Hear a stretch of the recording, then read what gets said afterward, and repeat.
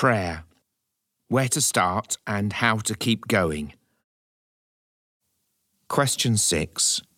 Do I need words to pray?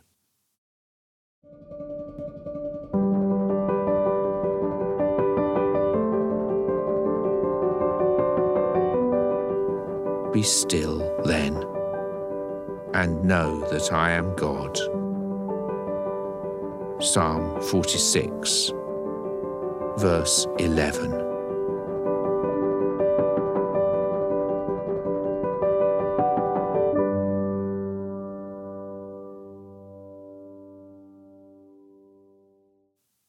Like so many things in life, so with prayer, going deeper often means less, not more. Here are some ways of simplifying and purifying your prayer each day. The simplest prayer of all is just saying the name of Jesus. All who call on the name of the Lord will be saved, says St. Paul. The name Jesus means God saves. As we say his name, so we invite Jesus to be with us. The Jesus Prayer. This way of praying is known as the Jesus Prayer. It is very popular in the Orthodox tradition of the Church. There are various wordings, all roughly the same. One of the most common is, Lord Jesus Christ, Son of the living God, have mercy on me, a sinner. It's based on the cry of the repentant tax collector in Jesus' parable, God, be merciful to me, a sinner, in Luke's Gospel, but it also echoes St. Paul's great hymn of praise in Philippians. Jesus is the Son of God who empties himself to take the form of a servant. Try saying the prayer over and over again.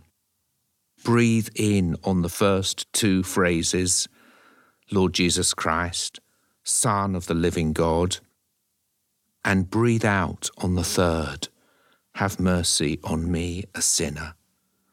As you do so, breathe in the righteousness and peace of God and cast out all those things that separate us from God. It is a prayer that is to be said slowly. It is meant to be said many times over. It is one of the simplest ways of praying. It can be prayed by anyone, anywhere. If you find yourself sometimes waiting in the dark of the night and gripped by fear or anxiety, it is a wonderful way of calming the spirit. This kind of prayer is also a good way of praying when we are feeling tired or distracted, or where we just don't know what to say. Holding cross.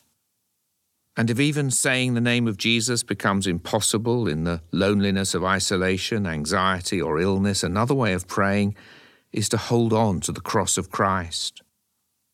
I always carry a holding cross in my pocket.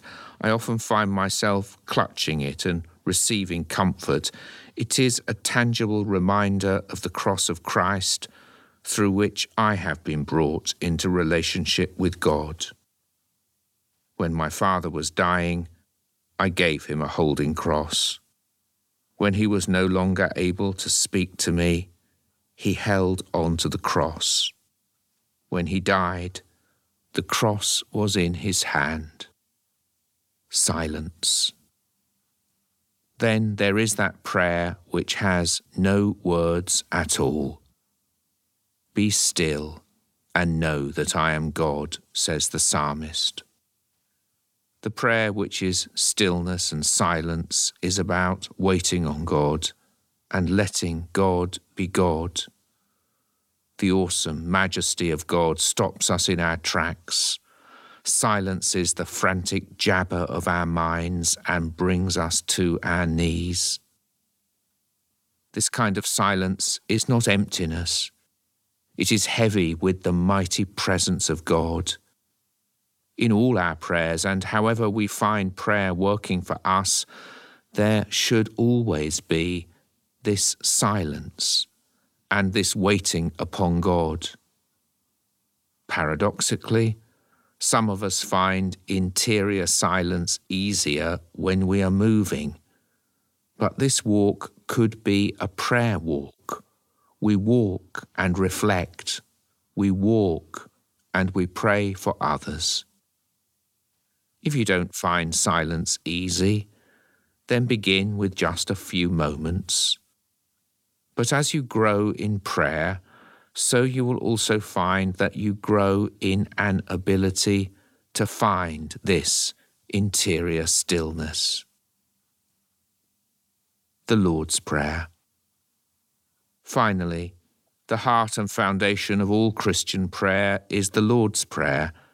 If we do nothing else, we should try to recite this prayer at least once every day. It is to this prayer and what it can teach us about the whole of prayer that we will turn next.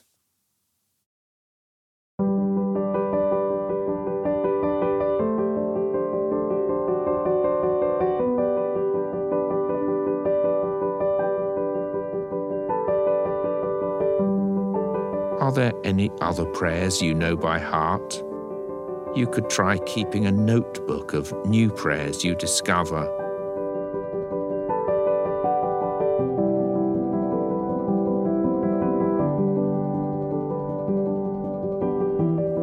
The next time you're in a quiet place, listen to the silence.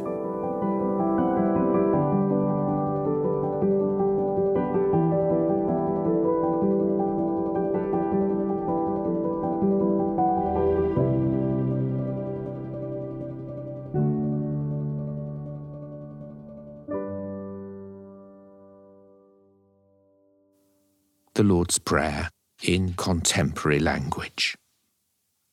Our Father in heaven, hallowed be your name. Your kingdom come, your will be done on earth as in heaven. Give us today our daily bread. Forgive us our sins as we forgive those who sin against us. Lead us not into temptation, but deliver us from evil. For the kingdom, the power, and the glory are yours,